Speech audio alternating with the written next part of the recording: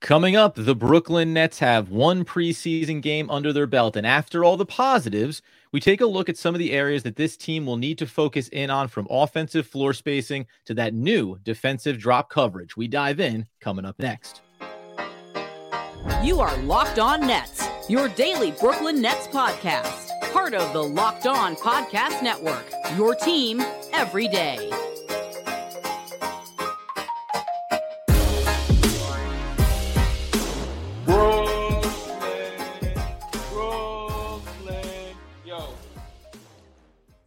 Yes, my friends, it is the Locked On Nets podcast right here on the Locked On Podcast Network. It's your team, the Brooklyn Nets, every single day. Over there, you'll find Doug Norrie, owner-operator of DFSR, for all your daily fantasy sports rankings from DraftKings to FanDuel. He's got you covered. I'm Adam Armbrecht, preparing to kick off the New Jersey Devils season on the Devils Puck Luck podcast with Danny McDonough. We thank you for making us your first listen today. We're free on all those great platforms, and let you know today's episode is brought to you by Jace Medical. Empower yourself when you purchase a Jace case, providing you with a personal supply of 5 antibiotics that treat up to 50-plus infections. Get yours today at jacemedical.com. That's Jase medical.com. And Doug, with one preseason of sample size, we were elated by the health and free-flowing form of one Ben Simmons and the starting unit appearance for Cam Thomas. But there are also some things that we expected this team would need to work on, and we want to make sure that we cover those before we get into the second preseason sample in the coming days. Of course, and just as a reminder, we covered a lot of positives on yesterday's podcast. So if you are just catching this as your first podcast after the first preseason game, go check yesterday's podcast, because we did like 40 minutes, 45 minutes at least on YouTube live, just praising all the different stuff that we saw for the first game. So I feel like I need to get the asterisk and the disclaimer out of the way first as we start to talk about not overreactions, but things that we were concerned about that were not necessarily alleviated in this first game, right? Like things that, I think that we spent the offseason talking about, and some of those things came up a little bit here in this game. And the first one we can just talk about is the offensive spacing, right? And you can run through this. We kind of know the story of why this was going to be the case, right? Like the same positives that we took out of the Ben Simmons and Nick Claxton experience are unfortunately going to rear their ugly heads when it comes to offensive spacing, because neither of these guys can do it. Yeah, and I didn't think we expected it to look any different on the offensive end. I think defensively is where you get really excited about that tandem. Now, in the first preseason game, obviously no Cameron Johnson. You get Cam Thomas in the starting lineup. But frankly, even if you swap those two guys out or do any other version of it, it's still going to be the same problem. You have two players that are non-shooters in Ben Simmons and Nicholas Claxton. Their offensive game is going to be attacking at the basket, some weak side opportunities off of the other players playing at a high level. But you need on-ball shot creation. And when you look at this court and you look at this team, Mikal Bridges, we know he's the best player on this roster. But then I think, Doug, we're going to mention him a couple times. Didn't talk about him positively in the first episode, though he had a good game and we expect good things from him. Spencer Dinwiddie is going to be critical for the success of this offensive court and what he needs to do consistently to produce for them.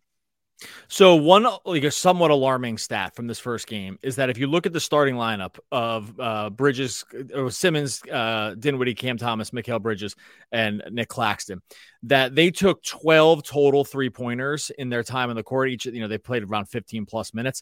But they took 13 total 3-pointers. 12 of them were taken by Dinwiddie and Thomas, right? So they really concentrated all the 3-point shooting to those two guys. Now, I don't think Mikal Bridges is not a candidate to only shoot one 3-pointer, for every 15-minute stretch. So I don't think that's going to be the case.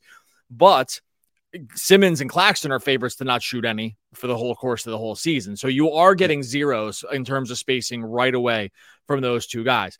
And you could just see that spacing was an issue on the court, where there was like trouble for some of these guys getting open space, either to get by their primary defender or just to open up for good looks. And Simmons got to the rack a few times and Claxton did too. And that's going to be critical for them to really, really kind of push push that agenda as much as possible. But when you look at that 3-point distribution, which is to say there really wasn't one, it was just these two guys, that is troubling. And it's because opposing defenses are going to know they can ball deny those guys around the 3-point line like pretty aggressively and not have to worry too much about getting burned, right? Yeah. Now it's a little different with the Lakers. They have Anthony Davis guarding the glass, and it's going to be easier for him to stick in the paint knowing Claxton and Simmons are there. But this was a concern. You could kind of see it playing out in real time. It's like, hey, there are times that this is a struggle. And I want to say there is an asterisk for me on this shooting. If you look at, so Bridges was 0 for 1 from 3-pointer. I think that's an outlier. Dinwiddie and Thomas were a combined 4 for 12. Now, a lot of Cam's production there came in that second half. And Dinwiddie's, if I'm just being honest about it, 2 of those threes were sort of the heave-ho variety at like the end of the shot clock that I don't think are candidates to go in often, right? Like, so combined 8 to 12, right? Yeah, combined 8 to 12. Just they're a combined 8 to 12. Sorry, yeah, they're a combined 8 to 12. A lot of that from was Cam in the second half, and 2 of rephrase, and 2 of Dinwiddie's were not necessarily like super clean spot up threes off of Austin drives. They were like, oh, let me get this up before the shot clock expires, and they went in. Okay, they went in, yes, but that's just not. They're not the shot. I don't want to be results oriented on that because those are not the shots you're looking for. No, 100%. And to take it a step further, you have those 2 players combining, as you say, 8 of 12 from beyond the arc. Well, everybody else then goes a combined 7 of 20. Was it 7 of 27 from deep? Mm-hmm. So that's a sub 27% from beyond the arc. And this is some of the things that we talk about. Now, listen, this is even beyond the starting rotation and beyond the issues of Ben Simmons and Claxton starting together, but this is going to permeate throughout this roster as well. You look down into the bench and some of those other sample sizes. I'm not going to worry about Armani Brooks, who comes in late, but Lonnie Walker, only 1 of 5 from deep. Royce O'Neal had 2 very smooth-looking triples to start, but finished 2 of 5 as well. And Dorian Finney-Smith, 1 of 4. And all of this comes back to what we think is going to be successful around Ben Simmons and drawing the attention of the defense and finding these shooters. But remember, I mean, the Lakers are a good example of they're a good team. They're a big team as well. But there's going to be times when you can trust one-on-one matchups against Ben Simmons, against Nicholas Claxton as they enter into the paint. So if you can stay at home defensively, those Spencer Dinwiddie late shot clocks, hey, there's a guy in your face and it's time to pull or shut up. That's probably going to happen at least early on as they try to figure out that rhythm and make sure that they can be effective when Simmons and Claxton share the court together. And look, they're missing theoretically one of their best 3-point shooters in Cameron Johnson too. 100%. So there is a guy out here that's going to play a lot of minutes who is a floor spacer, right? So this isn't a perfect 1-to-1 comp and I think there's room for improvement. And like I said, Mikhail's been a really good 3-point shooter and he's a candidate to take more. I guess more of my thing is, I think we kind of understood that pairing Simmons and Claxton together would have its benefits, but there were going to be definitive drawbacks to it. And the drawbacks are going to be that there's just not going to be a lot of space for these shooters. I know Simmons is really good at finding shooters and he is, but it's pretty easy to scheme against staying home against the only 3 shooters in a lineup, basically, right? Because if you look, because in this lineup, they're just going to replace Cam Thomas with Cameron Johnson. So it's like, it's an upgrade, but it's not like they're replacing one of the non-shooters. We're replacing one of the guys who could shoot with another shooter. And I think that, it's pretty easy for defenses to get ultra aggressive around the perimeter on the 3 guys that can do it and be less aggressive around the 2 guys that can't and live with the results. And I think we're going to see a lot of that this year. I think we're going to see defenses that understand scheming against that is not too difficult, with the caveat to be like Simmons and Claxton are going to have to punish over and over and over again defenses kind of drawn off that way. But watch for this next time this group comes out. Like, watch what happens. Watch what happens on the perimeter defenders, on the 3 guys who can shoot. They don't have to.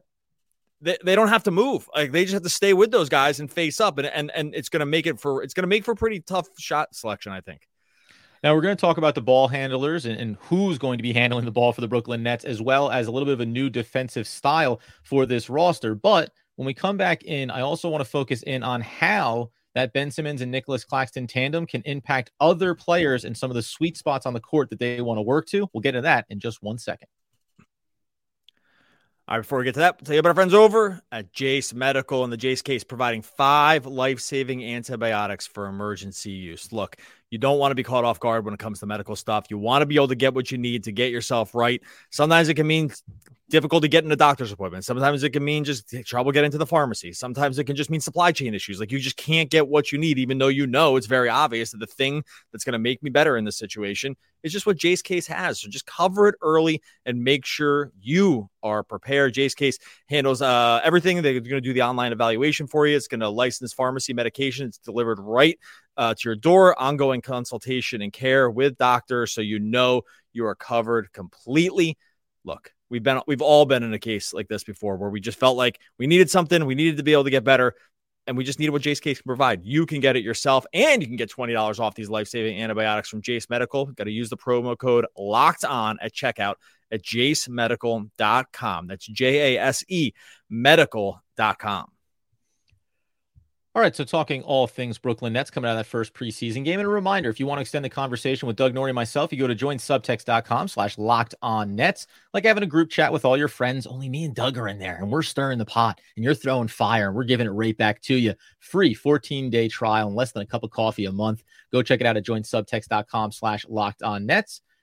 And the last note before we get into the defensive side of the ball and some of the other areas that we're going to be watching for, and that we've discussed this off season, and I think came to fruition in that first preseason game. When Ben Simmons and Nicholas Claxton get into the teeth of the defense and they're looking for those kickouts, I think two things you kind of touched on. It's not difficult to scheme to defend against that. You're going to find that the teams collectively will be keeping an eye on where Ben Simmons is and where he's trying to get the ball to, right? So in a lot of ways, you'll be defending the passing lanes out of the paint when Ben Simmons gets in there, as much as you are defending positionally where some of these shooters are going to be on the floor. The other area I want to bring up is that Mikal Bridges, and we saw this in last night's game in some of his opportunities, Cam Thomas showed this off too, mid-range. Guy loves the mid-range. And listen, you take those free, easy 2 points, it's a beautiful thing. But again, if you don't have that consistent perimeter threat and defenses want to clog the paint to prevent that Claxton and Ben Simmons penetration, now all of a sudden there's just more bodies there. And that's where I think you saw some of that clunkiness gets into Mikal's hands, and he's trying to find a very small pocket to get off some of these looks in that first game.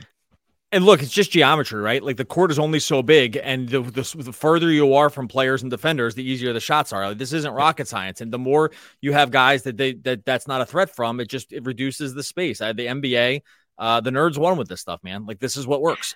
Like, nerds, and again. You know, the spreadsheet folks just took a one look at this and figured out the spacing. But again, it can be overcome, and there are ways around it. But it's just something to keep an eye on. It's something that I think that we're going to see different variations of.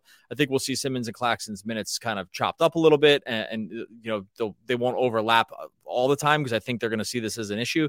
But it's just something to keep an eye out for. And the other thing, we can get into the next thing too. Go ahead. Yeah. Yeah, no, and again, too, it's like, this is why they have some of these other players that we want to see how they play in preseason that can help spread this out a little bit. Somebody has to bubble up in here, and even some of the guys they have expectations for, which includes, by the way, Dennis Smith Jr.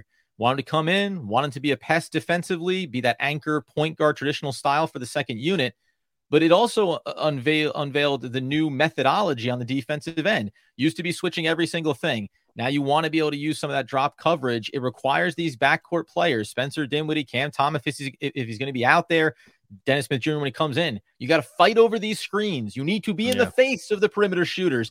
And listen, is D'Angelo Russell the next coming of Curry here? I don't think so.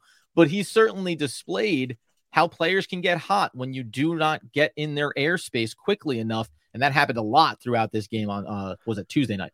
Monday night. One thing that killed the Nets at times last year was the switching scheme, where they would switch Claxton out of a big, and Claxton's fine. Like, he can defend the perimeter. It's the problem was like what happens after that, right? Like, when you switch out the big onto the smaller guy, and the Nets would just sort of get buried for that. And it was like they would get buried twice, because they would get buried on the switch, and then they'd get buried rebounding, because Claxton's now just away from the rim, and he's easily their best rebounder.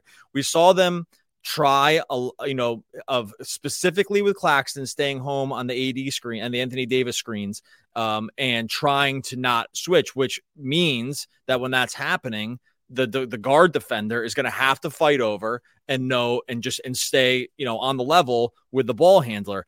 And if you're wondering why D'Angelo Russell, like you said, looked like the second coming, is because that just didn't happen, and all of his looks were wide open. right? And so, and that a lot of that times was Dinwiddie's assignment. I'm not sitting out here blaming Spencer Dinwiddie for this. It just happened. I think it just happened to be the case. The Nets are working with a new system here. I think it's going to probably be some growing pains around it. With all of this stuff, there's a give and take, right? If you're going to switch everything, you're going to give something and take something. If you're going to switch it up, you're going to give something and take something. I think that they have some of the personnel to be able to pull this out with guys like Dennis Smith Jr. and, to some degree Spencer, but I was encouraged that it was like, okay, hey, we're trying something new this year. This is going to be slightly different. We're going to play into Claxton's rim protection also, right? That's going to help us. But if you don't get over on these screens, or you just can't, if you're not totally attached to the hip all the way through, the looks can be pretty clean. So, and that's what ended up happening here specifically with the D'Lo ones. And that's where I think, and I'll ask if you agree with me, that given the roster construction, you didn't go out and get a traditional big. Now, by the way, you and I talk about this all the time. These guys don't just exist. The Anthony Davises are not just wandering the streets waiting to be picked up to be this great two-way player that can anchor your defensive unit. So they are still an undersized team. But I just think that it makes sense also with Ben Simmons back and healthy. Listen, Nicholas Claxton, Ben Simmons, when they're on the bigs, you need to let them stay on that assignment because we saw them get beat up on the boards. That's still going to be an issue this year. So I think it makes sense to go into this year saying, guards, that's your job. You got to fight over. You got to stay on your marks. And we're going to have to live with, to some capacity, those results, knowing that if not, the way that we were exposed last season underneath the basket time and time again, it's just too critical. And listen, the 3-point percentages are going to be what they're going to be. But I'll take my chances on those misses and having Claxton be a part of the rebounding process rather than a Royce O'Neal, rather than Mikal Bridges having to fight through it. It's going to be a team effort, but I think at least to start the season, this is the path you want to go forward with to see if you can find a higher success rate defensively than we had a year ago. Or just mix it up in more of an even distribution. At least use it, right? Where it's a threat to be used, and you're not really sure. I think last year it was very obvious what the Nets were going to do. Everyone knew that was the sort of just the system that they were running. They wanted to switch everything 1 through 5, and they had the personnel pretty much to do it. Especially after the trade. They probably have most of the personnel to do it again this year, but they also have the personnel to not have to do it every time either. And so I think that's going to be the key, is that just varying it in terms of looks, having the defense not know what you're going to do. I think we will see more variations. I think we're going to see plenty of switching here, by the way. I think they're going to switch tons. It's just that last year they were really hesitant to do anything else. But I think now, especially with Day'Ron, and we'll see what are some of these other bigs that stick, but I think they just have to be able to do both, and having a point of attack defender like DSJ and guys like that will help with this some. It's just another thing that we just want to keep an eye out for. Yeah, and I also think that in the positive light of the Ben Simmons, Nicholas Claxton tandem, well, these are two guys that do have that switchability defensively as well, right? And that's the positive you take of those guys sharing the court together. Now, if Claxton is going to switch out on the perimeter, well, you don't feel like you're being left naked with whoever has to pick up his assignment. It can be Ben Simmons, vice versa. So, yeah, there's value there, and I agree with you. The ultimate goal is here, try more. Don't do the one thing and get beat up consistently like it felt like they did last year, and it feels like the personnel is pushing in the right direction for that. Coming up here in a second, let's turn our attention really back over to the offensive end here and the ball handling. There's a reason why Trendon Watford caught our eyes in the late game of Monday night. It's because the Nets need guys that can move this ball up and down the court for them. Do they have enough? We'll dive in on that question coming up next. All right, before we get to that, tell you about our friends over at FanDuel. Right now, you snap into action this NFL season, NBA too, with FanDuel, America's #1 sportsbook. Over on FanDuel, you're not going to beat this. Right now, new customers can get $200 in bonus bets guaranteed when you place a $5 bet. That's $200 in bonus bets, win or lose. If you've been thinking about joining FanDuel, there's no better time than right now to get in on the action. The app is so easy to use, super wide range of betting options, spreads, player props, over-unders, some of those full season-long stuff that they got going up for NBA, like win totals, awards. It's all there for you on FanDuel. Visit FanDuel.com/locked-on. Kick off the NFL season if you're getting into it, NBA season as well. FanDuel, official partner of the NFL. A good reminder as we conclude our episode, just looking at some of the areas that the Nets need to focus on as we work our way through the preseason. On our next episode, we'll be breaking down some of the quotes and takeaways from Ben Simmons, from Cam Thomas, and from Jacque Vaughn. So we're going to get a sense of where the players and the staff felt like everybody looked in this first sample size that we got to see. So be sure to tune in for that one on Thursday.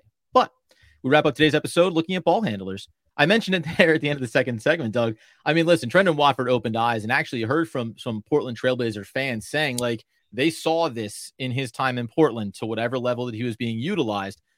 But I do think from a Nets perspective, anytime anybody, I don't care if you're 6'2", 6'1", like Dennis Smith Jr., or 8 feet tall, when you see a guy get the ball and bring it up the court comfortably, you go, hey, we may have something here. And I still think that that's going to be the question mark, whether it's in the starting unit or otherwise, because I'll use Mikal as the example in this. We know that he can get on ball and he can execute offensively, but I think you need to have as many possible components to thread a unit and this can stay in motion and take somebody off the dribble. When things break down, do you have enough guys that can do it with the ball in their hands? That's going to be the question, I think, for the foreseeable future for this team. Yeah, they just don't really have a ton of pick and roll ball handling on this squad. We've seen, Dinwiddie can get out there and can run pick and roll. He can run some ISO stuff. And he was actually a really high assist guy through the second half of the season last year. After that, though, who are their best ball handlers? It's pretty few and far between here, right? Like we have Cam, who's a natural scorer. You have Bridges, who can run some two-man stuff, but, it's not like you don't want him doing that for all your possessions. He's not like this like sort of heliocentric offensive guy.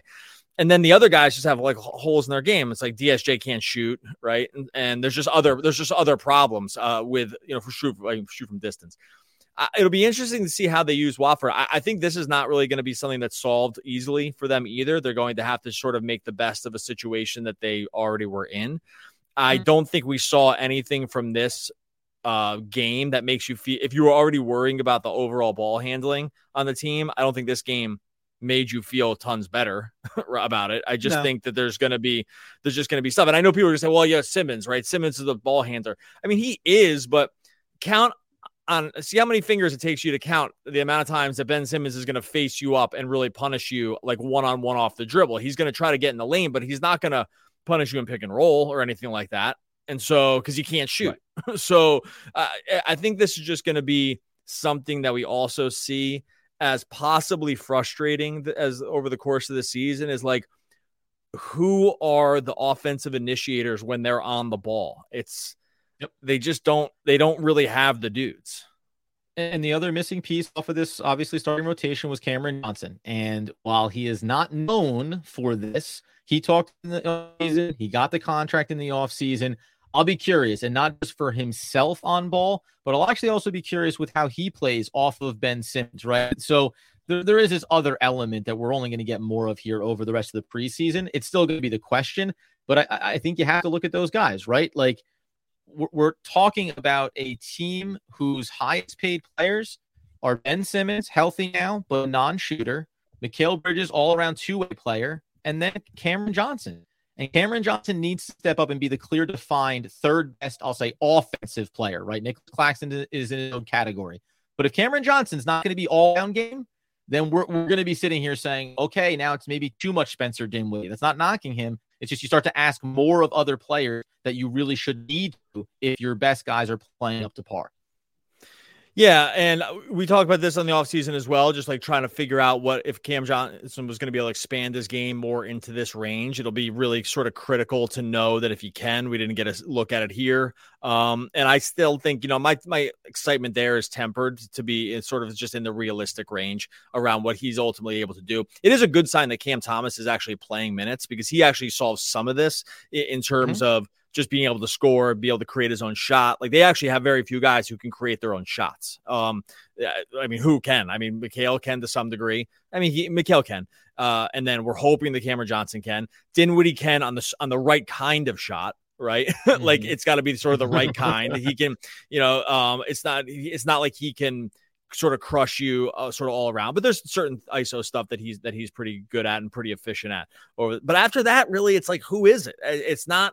They really don't have a lot of other guys after that are just going to be that you're going to be like feeling really great about end the shot clock. You're going to be feeling really great about running 2-man pick and roll, like inverted pick and roll, like any of this stuff. Like they just don't really have it. And so I think we're hoping that everyone probably gets a little better and that the sum of the parts is greater than, or the whole is greater than the sum of the parts. But if you look at it just on a person by or player by player basis here, you're really hard pressed. Because like go right here, look at it this way. Go across to the Lakers, who they just played, and you're like, oh, hey, who can handle themselves sort of like in sticky situations? LeBron. We already know Reeves can. He ran pick and roll awesome with AD last year. We know D'Angelo Russell can. Right? There's 3 guys in the starting lineup that you already feel pretty great-ish about. And then not to mention Davis, who can just, if you get him in the post, like he's got a really just expansive offensive game. So just compare it to some of these other teams that are some of the contenders and just look at the difference. And the Nets, while we like the players they have, they just don't have players like that can get themselves out of, like, break glass in case of emergency, late shot clock stuff, or 2-man pick and roll, which you kind of need to be able to do to be of a certain class in the NBA. And this is the bad dose of medicine, but it's when the Nets brought in the players they did, right? To see if they can collectively fill these gaps. There's going to be bad stretches, but let's see how that develops as we move along. Yep. All right. We're going to get out of here. Like always, a couple things you're going to do here. Super easy. You're going to like and subscribe wherever you're listening to the podcast. Bang. That one's free. You're going to go over and you're going to subscribe to YouTube. So you know that when we're going live after games all season long, we'll be live on YouTube. Extra stuff's just happening on YouTube. That one's totally for free. And if you want to just do a couple bucks a month for joinsubtext.com and get in on the one-on-one conversation with Adam and I every single day talking Brooklyn Nets basketball, you go to joinsubtext.com/LockedOnNets. Free trial. So you just test it out. No downside there. You get the free trial. You get there for a couple weeks. You guarantee, by the numbers here, everyone wants to stick around. So we think you'll be part of the group too. So joinsubtext.com/LockedOnNets. My fellow nerds and I will retire to the nerdery with our calculators. That's Richard Hayden, a.k.a. David Spade from Tommy Boy. One of the all-time great poets. We'll be back again tomorrow talking more Brooklyn Nets basketball.